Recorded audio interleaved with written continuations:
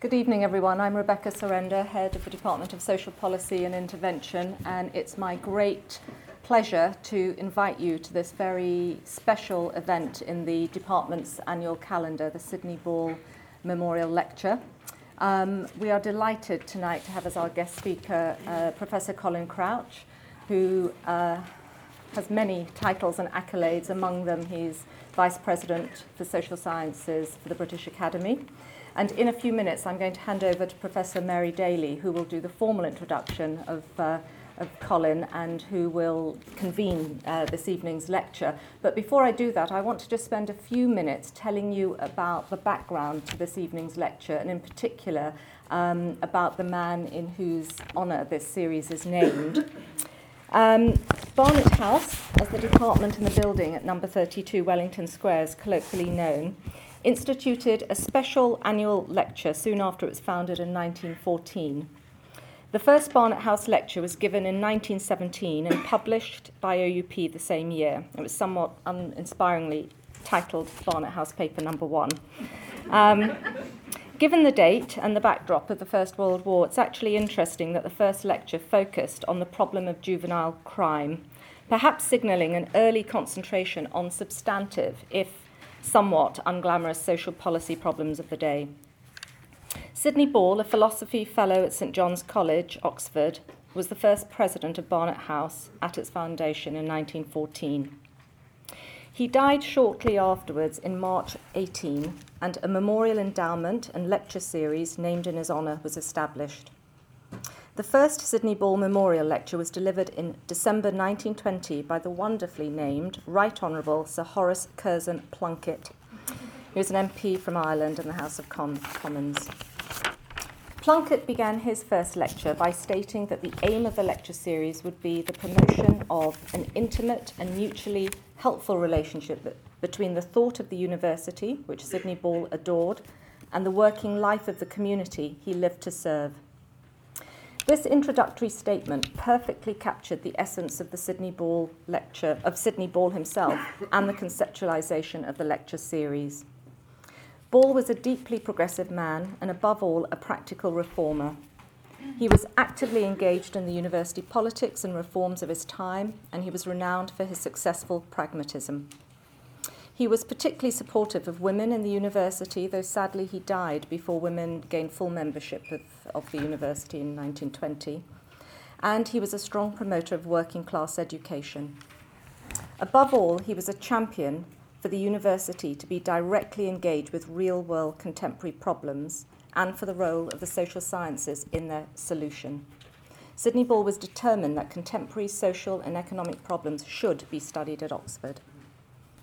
The various lectures since 1920 on topics such as education, poverty, unemployment, crime, voluntary action, social services, medical ethics, as well, of course, as the important work of present-day members of the department, are a great testament to Sidney Ball's vision and legacy. For more information about Sidney Ball, you've all been handed leaflets as you arrived. Can I encourage you during the reception to please take a look at and purchase even the recently published book on the history of Barnet House. It's aptly titled Social Inquiry, Social Reform, Social Action.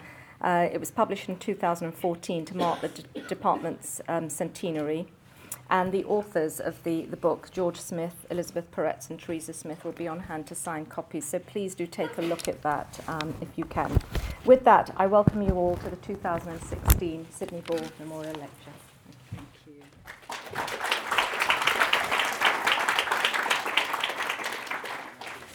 So it's my great pleasure to introduce Professor Colin Crouch and to tell you a little bit about his background. So he's currently Professor Emeritus at Warwick University, at the University of Warwick. His long and distinguished career has seen him hold high-level posts at the London School of Economics, the University of Bath, Oxford, where he was a fellow in politics and sociology at Trinity College from 1985 to 1994, after which he moved to the European University Institute at Florence and held a chair in comparative social institutions.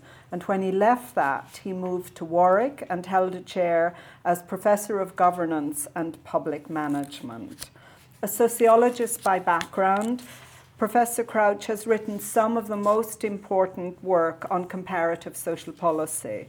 Anyone working in the fields on which we teach and research in our department will come across his work very quickly and recognize in it a signature contribution to knowledge of the politics and institutions associated with the welfare state. The long trajectory of his career has seen him moving from a focus on industrial relations, systems as differentially embedded in European state traditions, to European social models more broadly, and more recently to the complex interaction between democracy and neoliberalism in particular. Among the important topics on which he has contributed seminal contributions are the changing nature of work, its causes and consequences, the changing modalities of governance, social cohesion in Europe, and the nature of social change itself. What I learn and relearn from his work is the complex and varied nature of European social models, the need to take the long arc of history into account and to see European societies as hallmarked not just by a set of political institutions, but also by a series of social and cultural settlements that vary cross-nationally. To my mind, Colin, your 1999 book on social change in Western Europe is a real classic, and I keep going back to it. And I hope the students, by the way, took note of those points, because we'll expect that reproduced in the exams. Professor Crouch's recent work engages with profound questions about the politics of our time, covering not just British political and economic developments, but those in Europe more broadly, as well as global developments.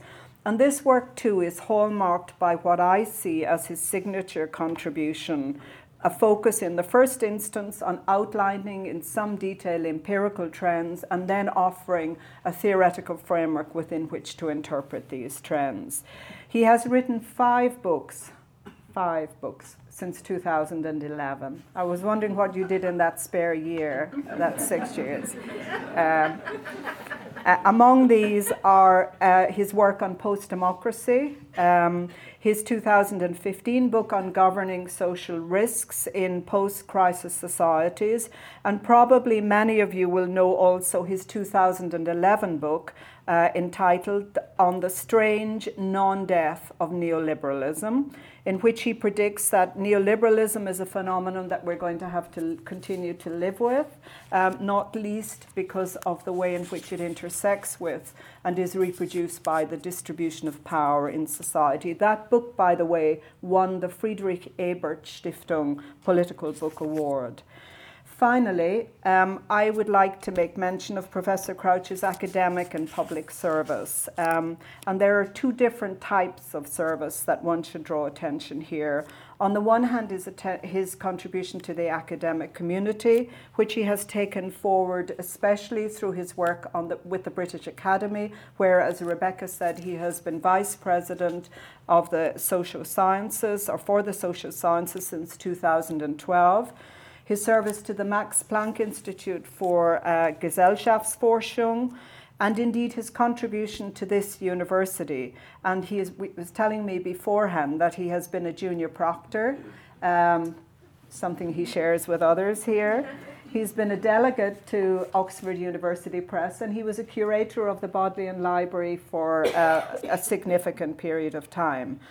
Concomitantly, and more recently, I think it would be fair to say that his public service is developing in a rather different way in what I would see his role of reaching out as a political and public intellectual, making his analysis and theorizations available through more public channels like newspapers, but also through blogs and opinion pieces in various ways. And in this regard, I would like to draw people's attentions particularly to the very valuable policy briefs he regularly produces on the site Social Europe.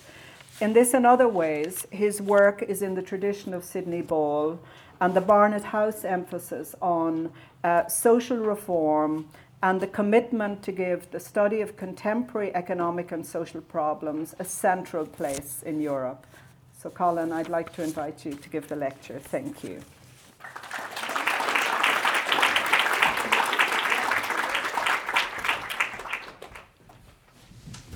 Well, thank you very much, Mary.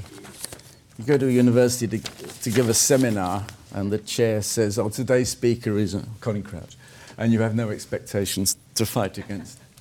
Unfortunately, this is not a university seminar. This is the second time within a year that I've had the enormous honour of being invited to give a memorial lecture for great figures in the history of Barnet House. Last December, I was asked to give a lecture in memory of Shelley Horsey, who died last year. And now I've got the honour of doing a lecture for Sidney Ball. And I'm aware of that there will be some overlap between the audiences, which means I can't give the same lecture again. On the other hand, I don't want to give a completely different lecture because there's only so many things one can talk about. And also, there's a kind of theme that I was pursuing last year that I would like to keep on at. And so this is a continuation. This is part two. It's Crouch's Barnet House Memorial Lectures, part two. So I'm going to start by giving a very brief summary of where I got in my argument last year. It's just possible even those who were there don't remember every word I said. And there are lots of people who weren't there. And then lead into the meat of today's lecture, which is actually about the social investment welfare state and how it is developing among different countries in Europe. The title is a generic title that Mary suggested to me when she invited me several months ago now, well before June. And I said, yeah, that'll do as a frame. There's no particular reason why Britain gets a special mention, except some people don't believe it is in Europe. But this is not a Brexit. That's the only Brexit rant you get, right? No more Brexit rant. It's not a Brexit lecture at all. Last year I started off by looking at policies about new social risks.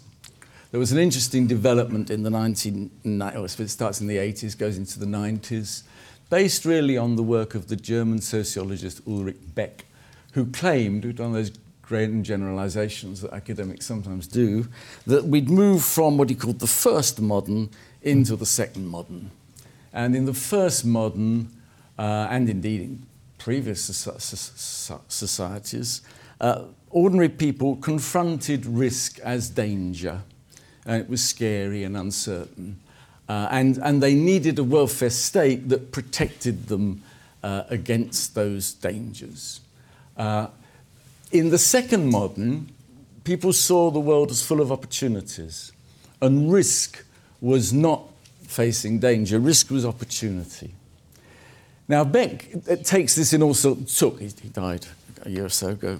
Beck took this in all sorts of directions, some of them quite dark, actually, but it was seized on by creative political thinkers seeking to reformulate the welfare state. In this country, it was done in particular by Tony Giddens, who took the concept of new social risks and said, aha, this means we don't need the old welfare state so much anymore, protection against unemployment, sickness, so forth.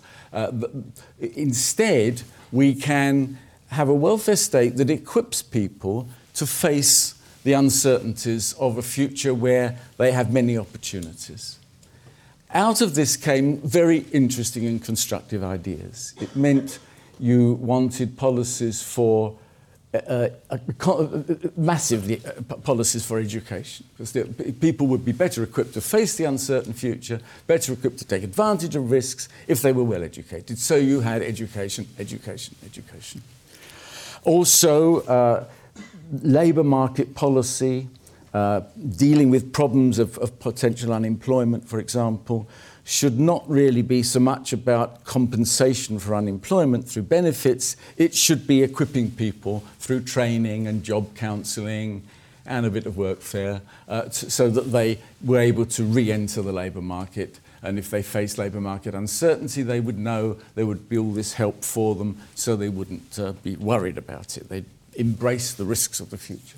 Also, it was necessary to get as many people as possible in the labour market. The modern economy needed people, educated workers, and therefore, and this is something we now take for granted actually, that we needed a two-gender workforce and not just a male workforce. Therefore, it was very important that there were childcare policies. So childcare policies were part of confronting new social risks. Now, it seems a bit odd if you're told education, active labour market policy and childcare are social risks. And you can only understand why it's called that if you go back to that formulation of Beck about an alleged change in the nature of risk. Out of this also came the view that the welfare state should be seen as something which contributes to the economic future. The welfare state was not a kind of bucket in which you wasted a load of money on people who were going to do nothing except hang around until they died. The welfare. Now, that was actually a total travesty of the kind of welfare state that people like Sidney Ball and eventually Beveridge envisaged. The original old social risks welfare state was always seen as something that would give working people confidence to face the future. It was never seen as just a sort of bucket that you threw unnecessary people into. But it had come to be seen in that negative way, and the advocates of new social risks said, this welfare state we're talking about actually contributes to the economy. It's part of the investment, because a modern economy needs more than anything else educated, well-trained people. And so it's a social investment. So out of that came the concept of social investment welfare state. And these are very useful ideas. The only problem with them was that it assumed we were now living in a brave new world where the awful uncertainties of massive unemployment and major economic disruption would no longer happen. It was all written well before 2007. And what we've learnt since is, yes, we do need the policies for the new social risks, but we also need the policies for the old social risks as well. The idea that you could replace the spending on the old social risk policies by the new ones was very optimistic.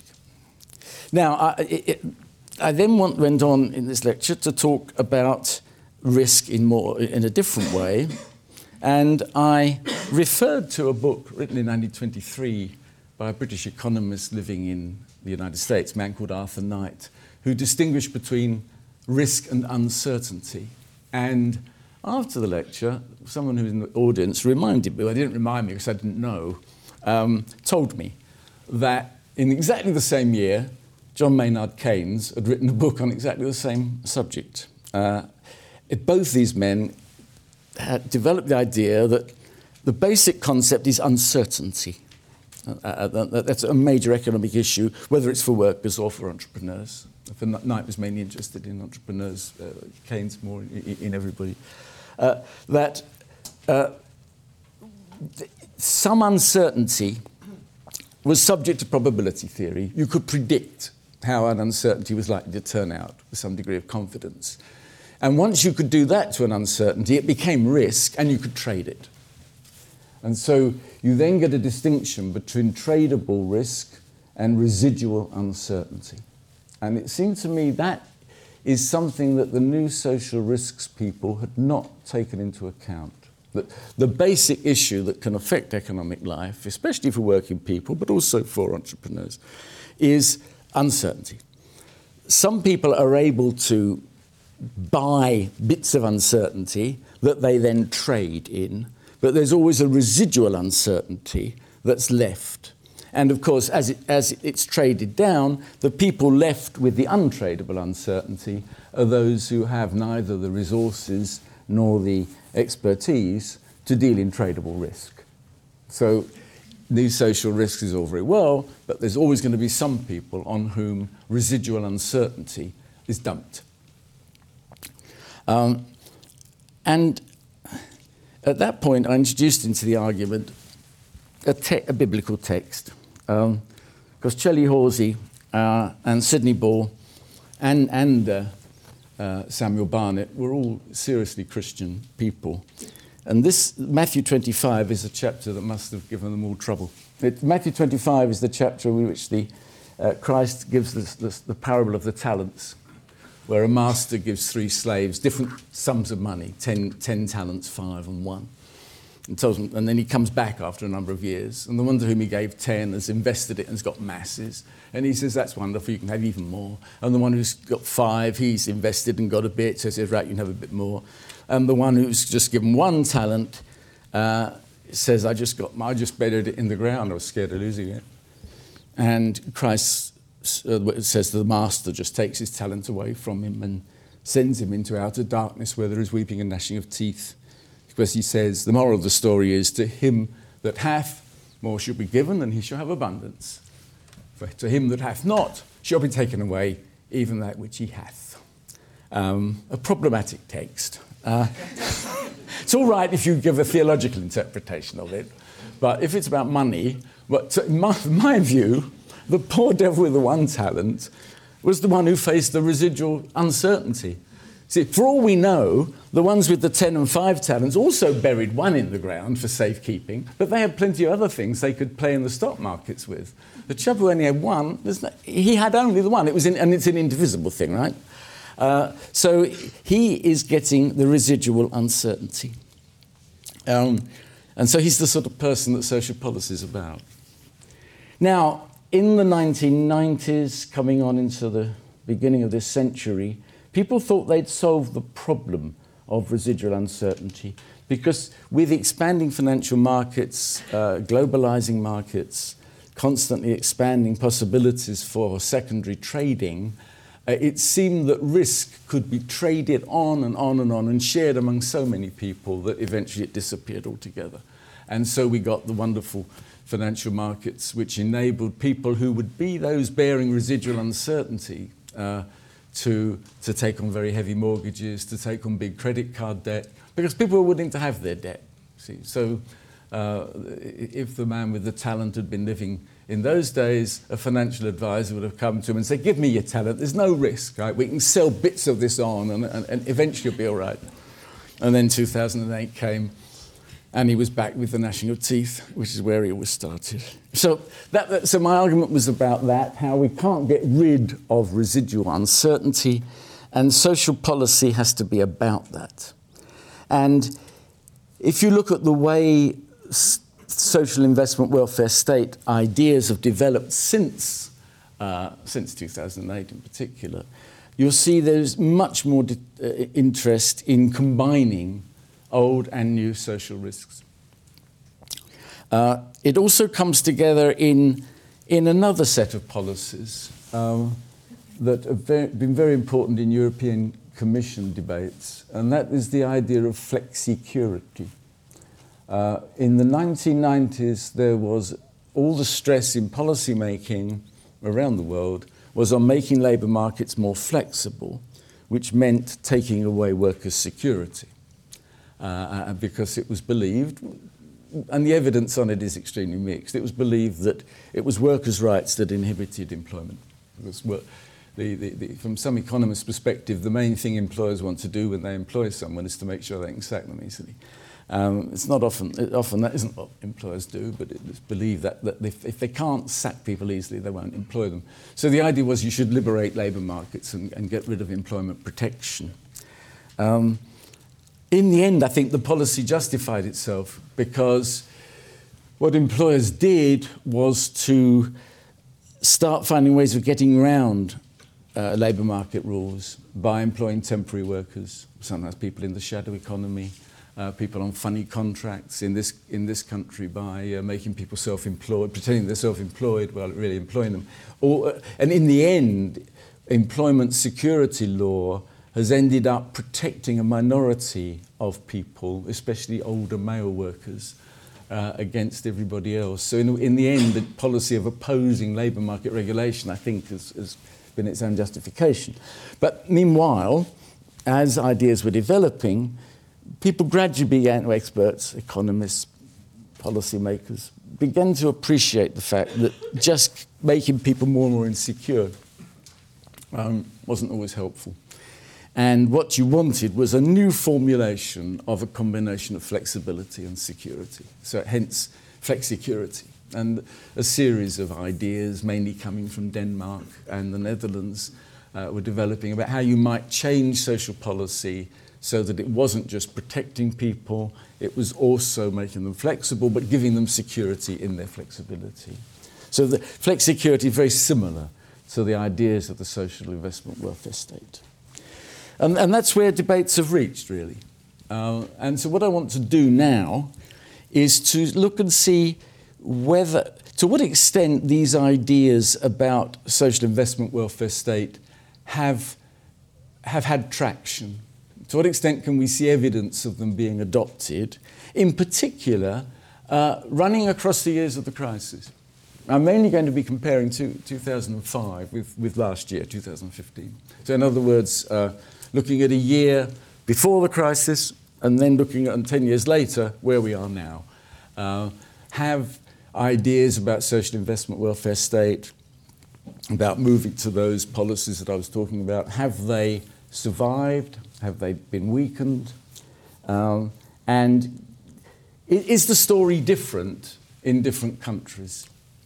And here I'm going to link up with a literature that a lot of the audience will be very familiar with, the literature on different kinds of welfare state, which started by Jester Esping Andersen, Danish social policy specialist, who identified 3 welfare state families. Start with going through his original formulation.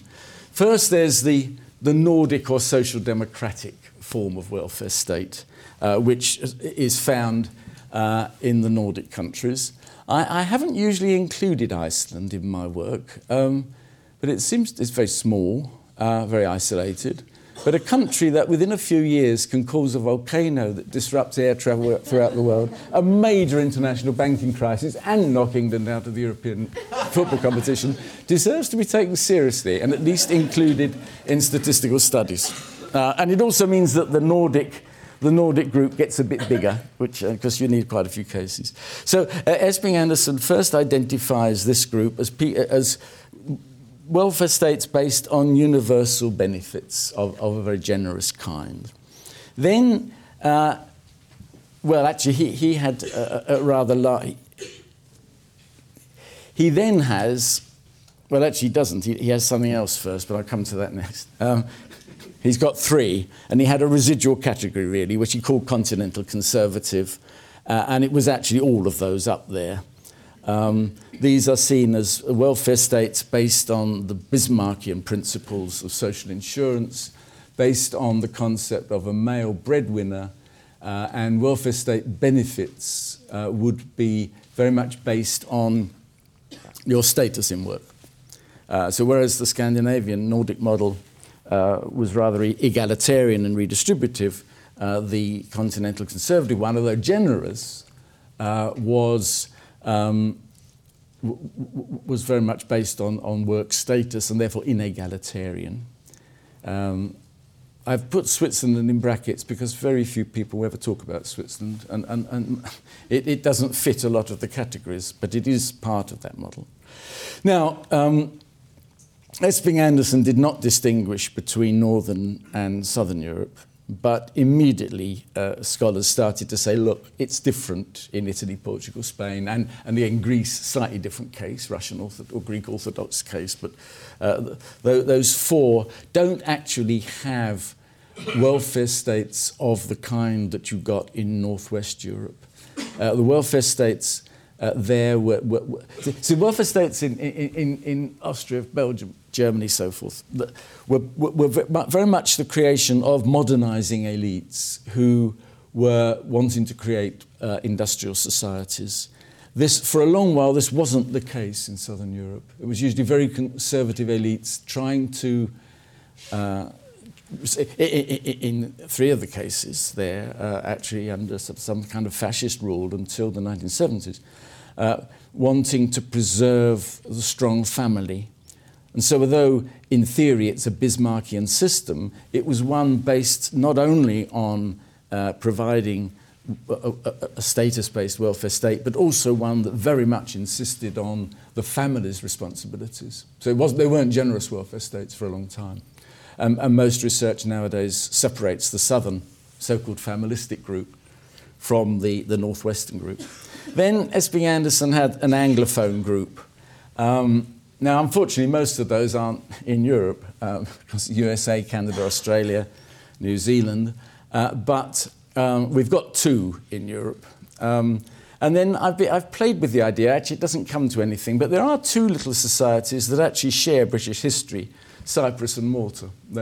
If we're looking at historical institutions and how they developed, hypothetically they might be part of the British model. And Cyprus wasn't allowed to govern itself until the 1960s. Malta has always stayed quite close to Britain in many ways.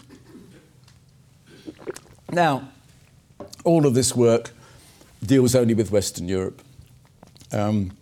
Since the collapse of state socialism, we've got some interesting cases, a large number of new countries to look at. I'm just limiting myself today to those who make statistical returns to the European Commission, and so I'm not looking at Belarus and Moldova and Georgia and so forth, or Ukraine.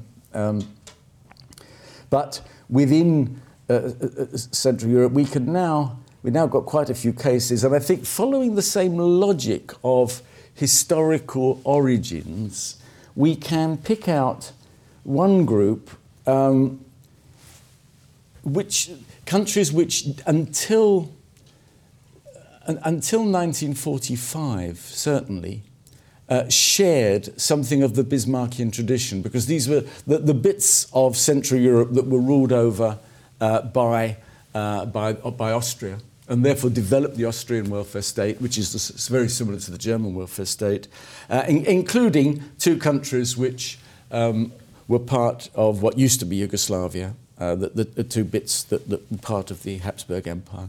So it seems to me we might look at whether there's anything special about those compared with the kind of residual group who are very much, with the exception of Romania, all very close to the Soviet Union. So I think we might have 6 families potentially in Europe. And one of the things I want to test today is whether we need these types in order to make sense of the way in which social investment welfare state has developed. And the answer is not much, actually. So don't expect too much out of this. Now, what I want to do then is to look at a few policy areas where we can get some up-to-date data as to whether policies closely associated with new social risks and social investment welfare state have actually, how they have fared during the years of the crisis. First, looking at education. This is, I said, I'm looking at 2005 to 2015, looking at the percent of this is a statistic you can get from all these countries, the percent of the total population engaged in some form of education or training during these years. Now, the names of the countries, I've put in those abbreviated forms along the bottom. Some of them are, like Denmark, are straightforward. Not everyone will know that CH is Switzerland.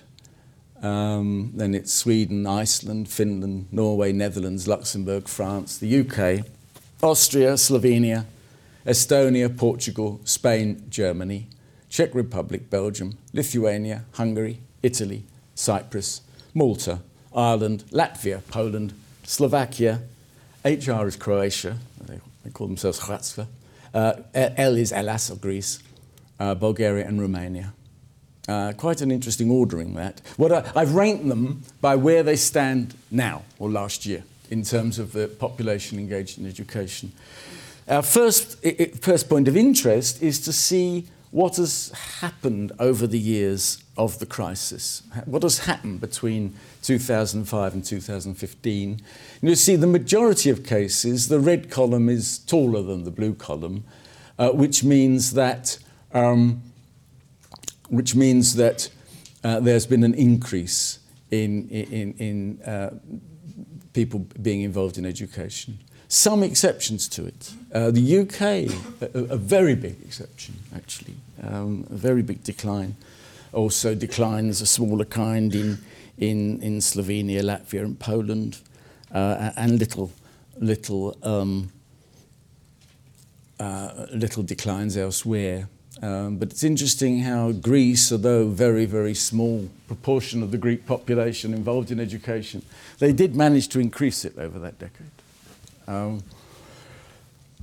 Now, if you look along the line, you see, well, you might think, you see some of those welfare families coming through. I mean, the Nordics are quite near the beginning, and then you get quite a few of the northern continental ones, but mixed up with other things. You think, is there something here about the welfare regimes?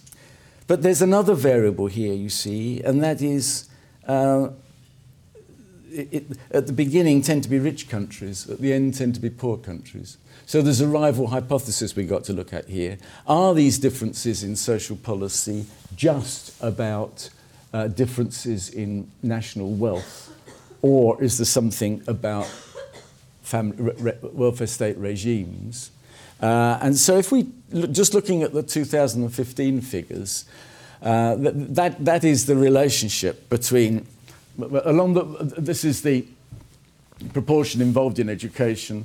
This is a statistic which is quite a useful way of looking at national wealth. It's the gross domestic product, or the national income of a country, on a per capita basis, in what are called purchasing power standards. This means that it's what you can buy with a certain number of euros in your country. So it's proof against currency changes, and it's proof against differences in costs of living. So it gets, and this is the income in thousands of euros per annum on average across a country.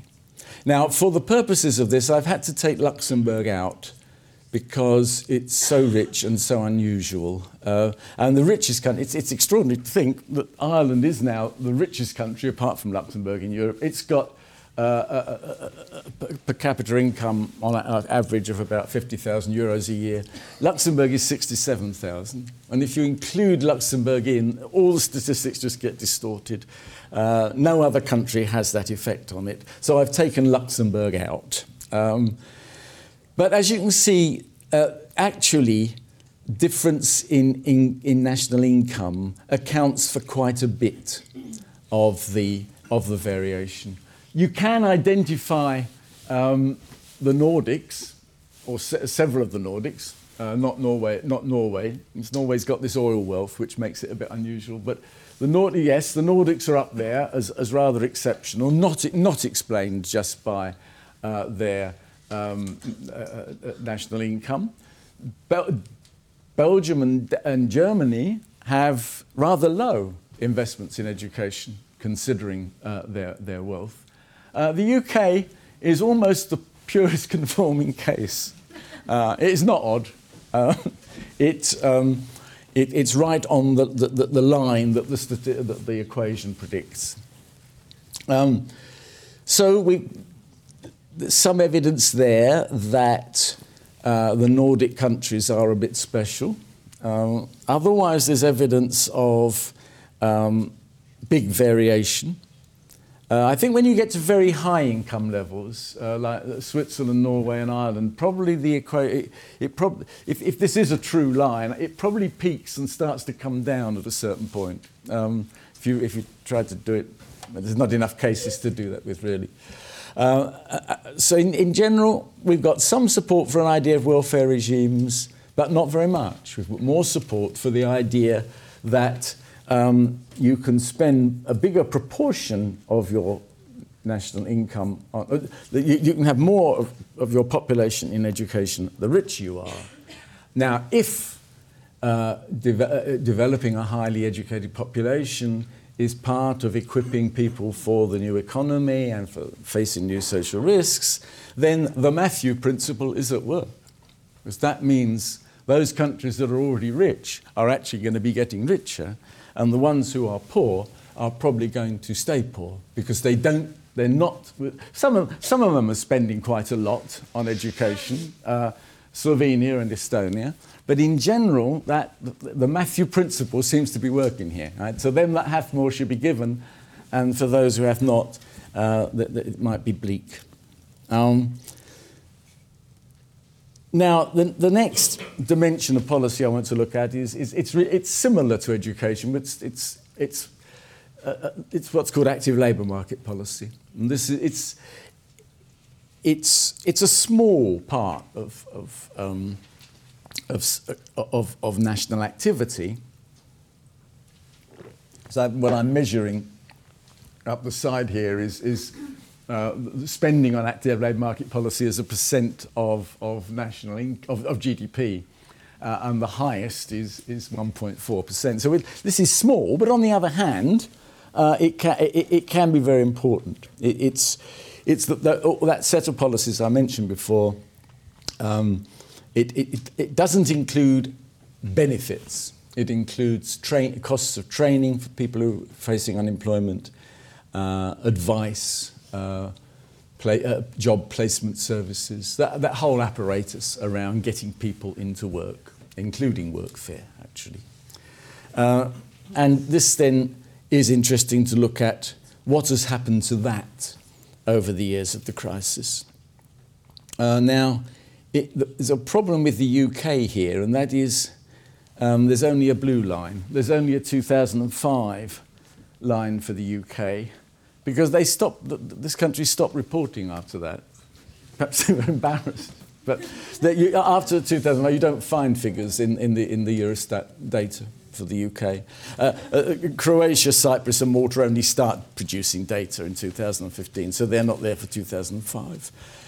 But again, you can see how, with some fairly big exceptions, very big and surprising exceptions, the Netherlands and Germany, enormous drops in spending on active labour market policy. In general, this too, like education spending, kept going during the crisis. It kept on. It kept rising in a large number of cases. So interesting, Greece. Now, of course, there's a bit of a problem here in that clearly spending of this kind tends to go up when you've got a lot of unemployed people. And it will come down if unemployment goes down. Now, this doesn't explain why spending is so high in Denmark and Sweden and Finland. In their case, it's because they have extremely generous and elaborate policies. But in other cases, some of those where there were sudden increases, like Hungary and Greece, it's because of the sudden increase in unemployment and threats of unemployment. So you really need more sophisticated calculations to sort of work out a kind of... well, you can do it, and I've tried to do this, you can do it by percent of unemployed, but it's not always about that. It's often about risk of unemployment rather than unemployed. So it's an unsatisfactory statistic, but it is interesting to see how several countries faced with enormous economic problems, like Hungary and Greece, managed to use active labour market policies. They did try to develop active labour market policies, even though that their level stays rather low. Again, there's a relationship between This is why not much of it is explained by. This probably helps us look at how much of it is explained by generosity of policy and how much is explained by crisis, because this again is the line showing this spending against per capita GDP at purchasing power standards. And when you get these wealthy countries spending a lot on ALMP, this is generous systems. When you get countries down here doing it, this is likely to mean crisis. Now, the UK is not included in this because we haven't got a figure for 2015. But that shows, again, some evidence of something unusual about at least some of the Nordic countries. But otherwise, not a lot that you can generalise about. I mean, it's low and underdeveloped in the Baltic states, Slovakia, Croatia, Romania. So this is it's very, with the exception of Poland, it's very much a Western policy. Germany particularly low. Norway and Ireland too. So welfare regime theory doesn't get us very far with this.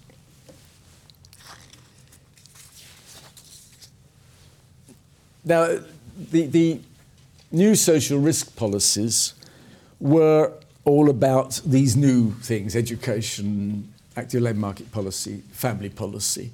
But as I said, current thinking is very much saying you don't replace social protection with these policies. You actually still need social protection policies. So we should include at this stage looking at the generosity of passive labour market policies. This is, well, not just labour market policies, but social protection, which is partly unemployment pay, but a lot of it is pensions, disablement benefit, and various other kinds of social protection spending. Again there, during the course of the crisis, this tended to go up in a large number of countries, pushed partly by the rise in unemployment that took place, but probably mainly by the rise by population ageing. So most countries have kept the proportion of their national product that they spend on social protection going up throughout the crisis years. Only in Poland is there any significant decline, but a little bit of decline in Germany and Hungary. So in general, social protection held up against the crisis. Perhaps more calls were made on it because of the crisis, but it did actually manage to do it, including in countries hit by the crisis very directly. Again, looking at how 2015 spending stacks up against national income, again there is a relationship, but again you can see some more shape of the welfare policy regimes. And this is not surprising because this is old social risks, right? And so you find both most of the Nordic countries, the exception of Iceland and Norway, most of the Nordic countries and also several of the so-called continental ones, northern continental ones, and the UK, at the generous end, spending more on social protection than the equation predicts for their income. And you get primarily a large slab of the East European, Central East European countries down there spending even less than you would expect them to from their low incomes, the only real exception being Slovenia. So something of welfare regimes as well as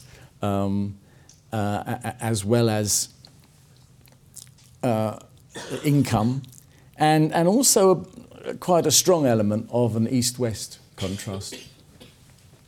Because the social policies, there's not much of a legacy from the communist period for social policy of this kind, and anyway, a lot of the governments in Central and Eastern Europe have been wanting to get rid of social policy rather than to develop it. this then leads us to look at another issue. And social protection is if it's part of social investment welfare state, it's partly about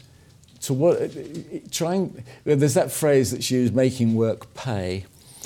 Making work pay means that people in employment should not be at much risk of falling into poverty.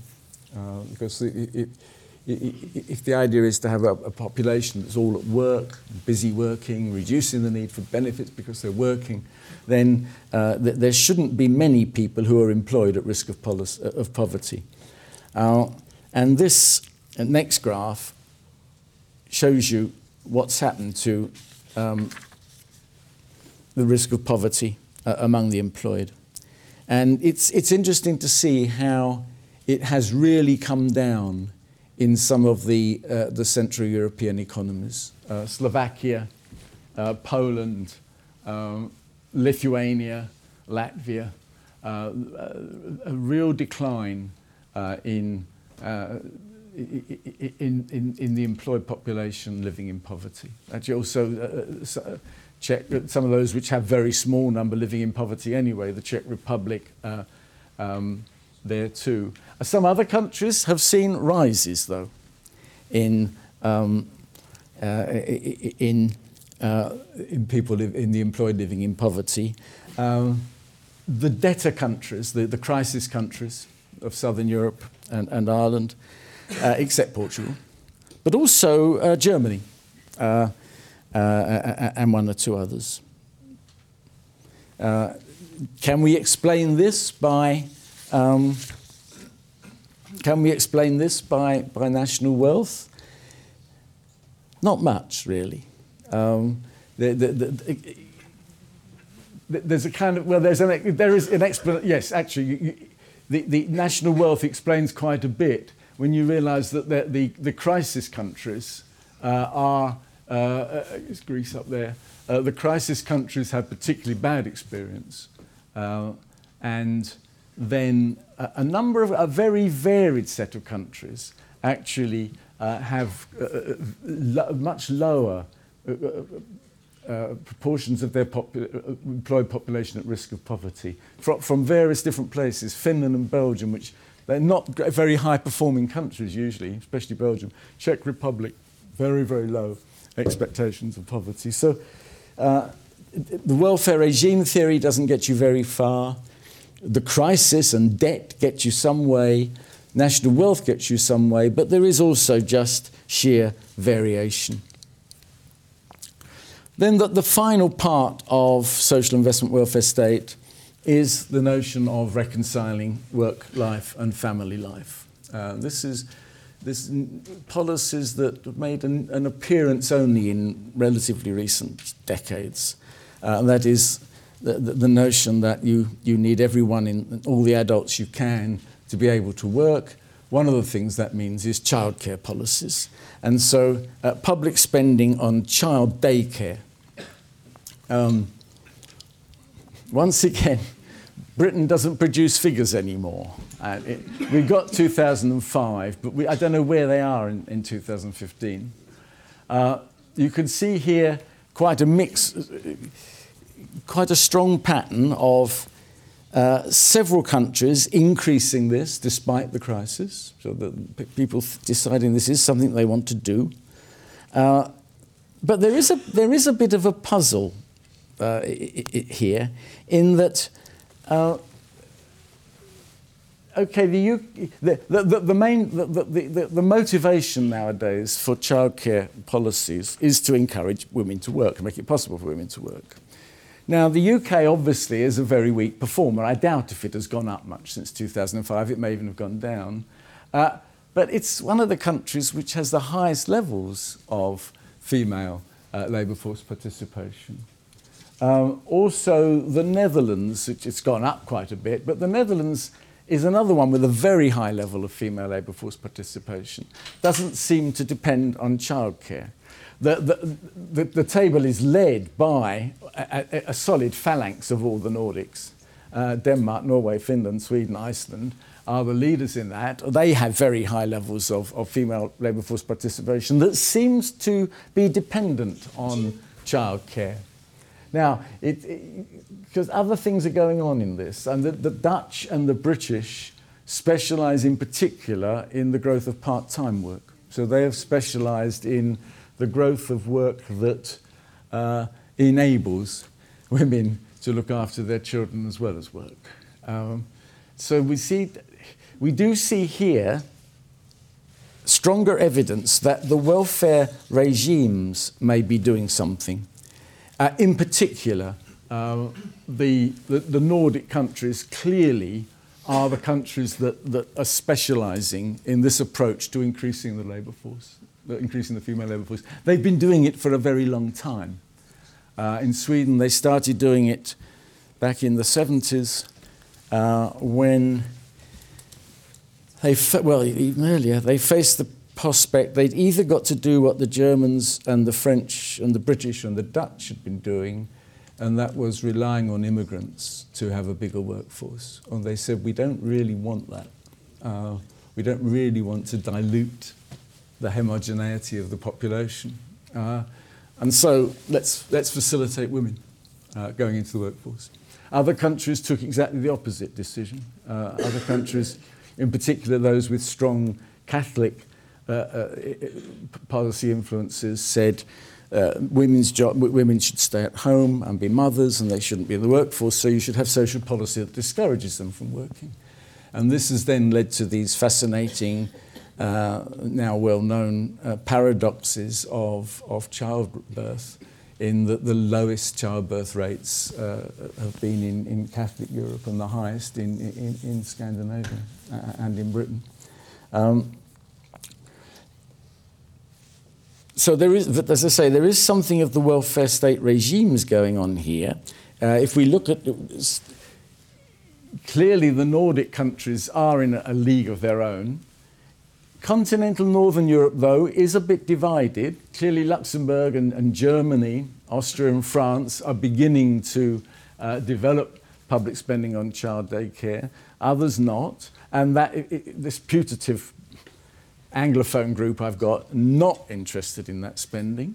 Among the Southern Europeans, only Spain. Among the rest of Central and Eastern Europe, only Slovenia. So there is something about the welfare regime thing working here, as well as sheer differences in wealth.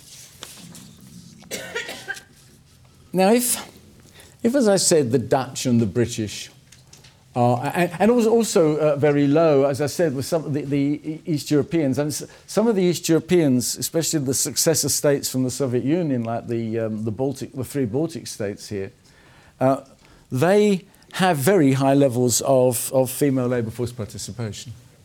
They used to have childcare under the Soviet system, but women have carried on working. I think it's one of these. I think it's maybe Latvia. Actually has a majority of the workforce. More than 50% of the workforce is female.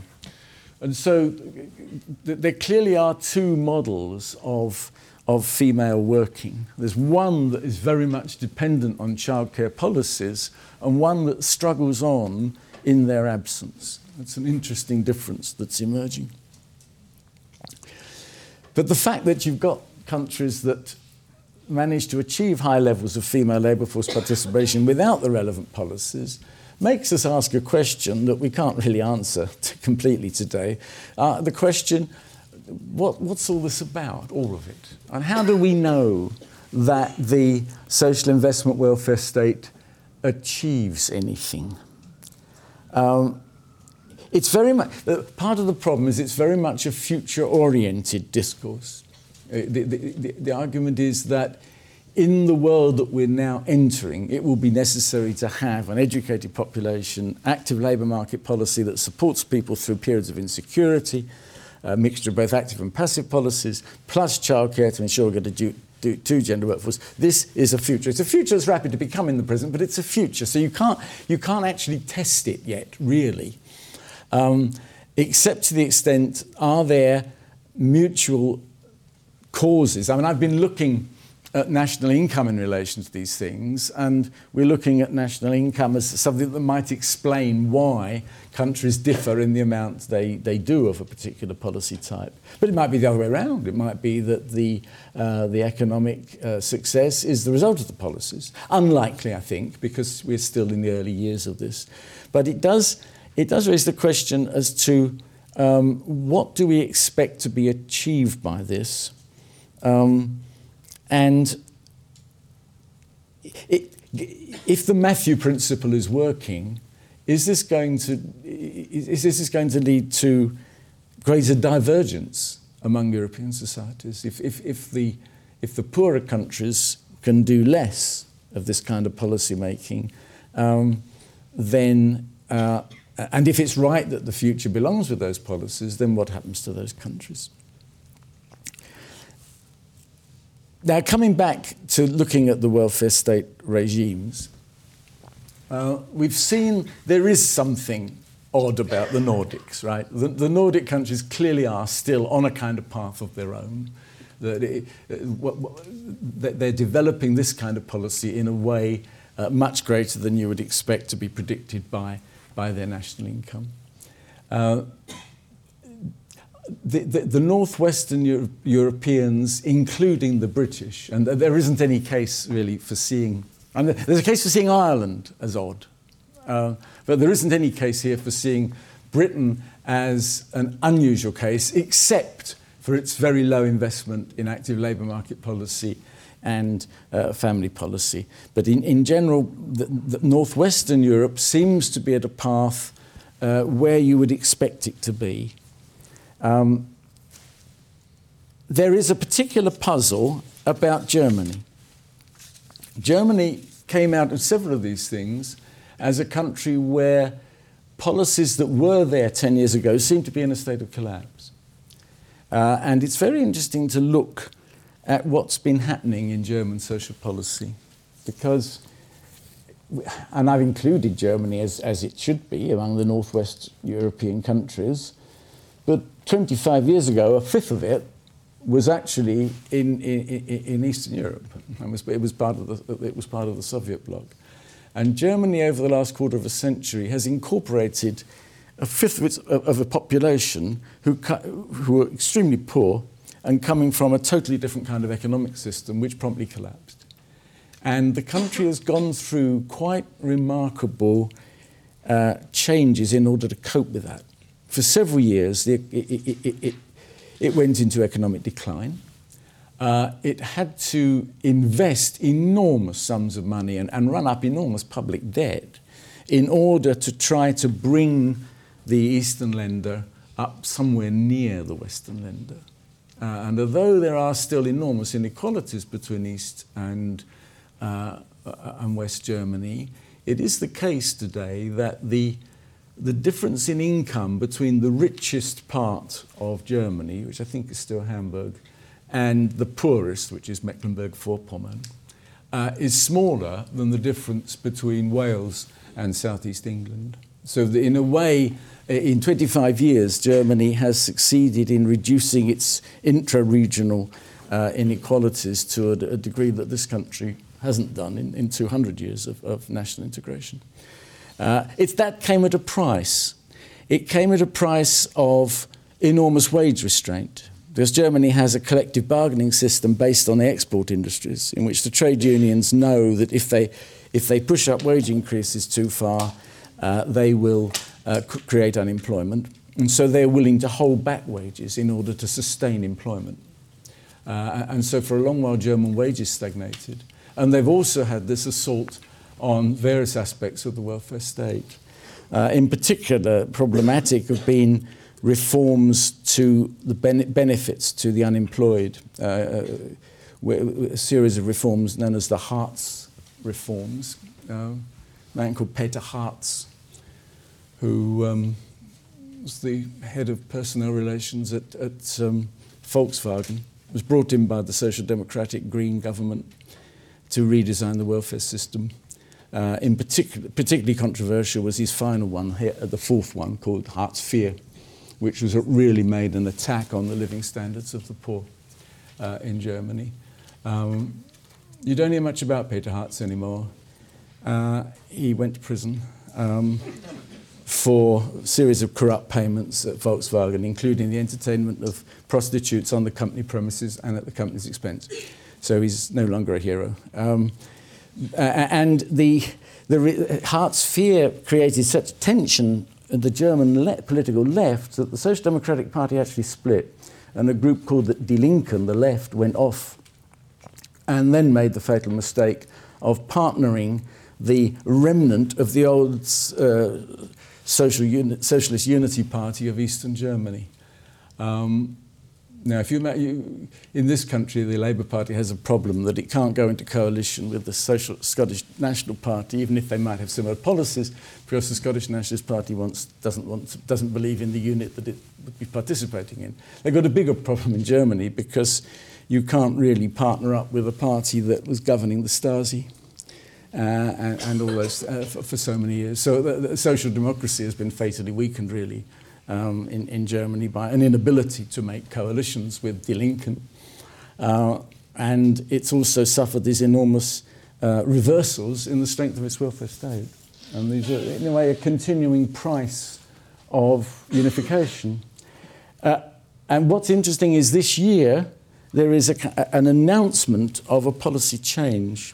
And the German government is adopting virtually all the attributes of the social investment welfare state, which it hadn't embraced before. It's now done, and the reasoning that's led it to do that is very interesting.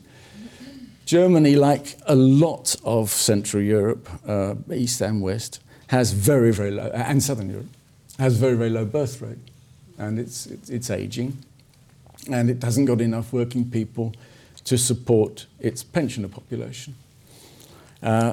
Now, a long-term approach for that is try and get German women to enter the workforce while also having babies. And what German women are choosing to enter the workforce rather than have babies. So if you childcare policy, you might get like the Swedes and get them into the workforce. But they know that's long-term. In the short term, they need immigrants, large numbers of immigrants. And immigrants come in with relatively low educational levels, especially the ones they think this is not East European immigration so much as refugees. They will need education, so they need to increase their education spending and active labour market policies. So Germany has come into social investment welfare state because of a felt need to increase the size of its workforce and to increase the quality of its workforce.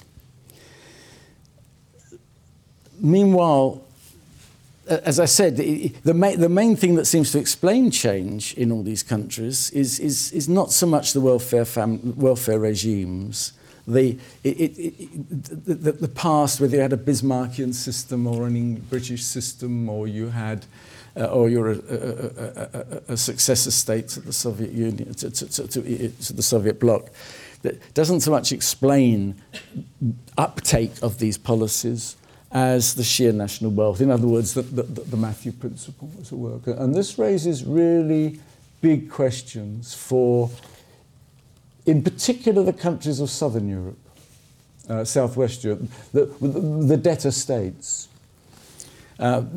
Those economies, even Italy, but definitely Spain, Portugal and Greece, their role in Europe was to be the low-cost producers. They either produced goods that are usually cheap, like clothing and textiles, or they would produce machinery and machine tools and of that kind, but always cheaper than the Germans could do. And they safeguarded that position by constant devaluations of their currencies, so that they could keep their role in Europe as the low-cost producers. Now, come the 1990s, that role was fatally threatened by two developments. First of all, there was something called the Multi-Fibre Agreement, which was a set, it wasn't really an agreement, it was a set of tariffs imposed by the United States, Europe, and the rest of the advanced world on imports of clothing and textile goods from Asia, in particular. And this kept Chinese Indian, Pakistani, Bangladeshi, Indonesian textiles and other products at bay, and enabled the Portuguese, the Italians, the Spanish, the Greeks to continue to produce profitably in those areas. Second thing that happened in 1990 is the appearance of the Central European countries in the capitalist world market. So now you have, especially in what was then Czechoslovakia, Hungary, Slovenia, some very skillful, well-equipped engineering firms, certainly engineering skills, engineering infrastructure, able to produce motor cars and similar products much more cheaply than could be done in Southern Europe. So the Southern European countries were faced with the collapse of their model. They could no longer be the low-cost producers because the multi-fiber agreement ended in the early 90s. Since then, we've been able to buy, without tariffs, goods from China and India, Pakistan, so forth. And the East Europeans arrived. The role of low-cost producer wasn't there. What were they to do? And the wisdom that was especially there in Italy, but it was also shared in the other countries, was we've got to get out of being the low-cost producers. We mustn't keep on devaluing our currency, because that way we just get into the role of trying to be cheaper and cheaper. We need to be stopped from doing that. Then we have an incentive to move up market. And the answer was, of course, to make sure they joined the euro, because that stopped you devaluing. And in theory, that gave you the incentive to move up market. There were just two major problems with that. First, no one at that point knew that financial markets were going to develop in a way that would take huge quantities of state debt and let you run up enormous deficits instead of confront the hard choices. Second thing was that the problem is economists believe if you create a space in which people have got a pressure on them to do something, they will do it. But the question is, how do you know they'll do it? How do you know they won't just collapse? Economists can't answer that. Because what they needed to do, as well as just joining the euro and getting this anti-devaluation incentive, they needed also to find ways of moving up market. You need public policy to do that, including the social investment welfare state. Not only that, but today we're just talking about social policy. Social policy is one of a number of areas where if you really are serious about becoming an upmarket producer instead of a downmarket producer, you need education, active labour market policy, making it possible for educated women to join the workforce. You need all those things. But if you don't have enough incentive to do those things, then and if you've got the chance instead just to keep borrowing money from the financial markets, then you do what they have done. And now they face the problem of really needing to develop these policies, but being so constrained by their debt that they can't do it.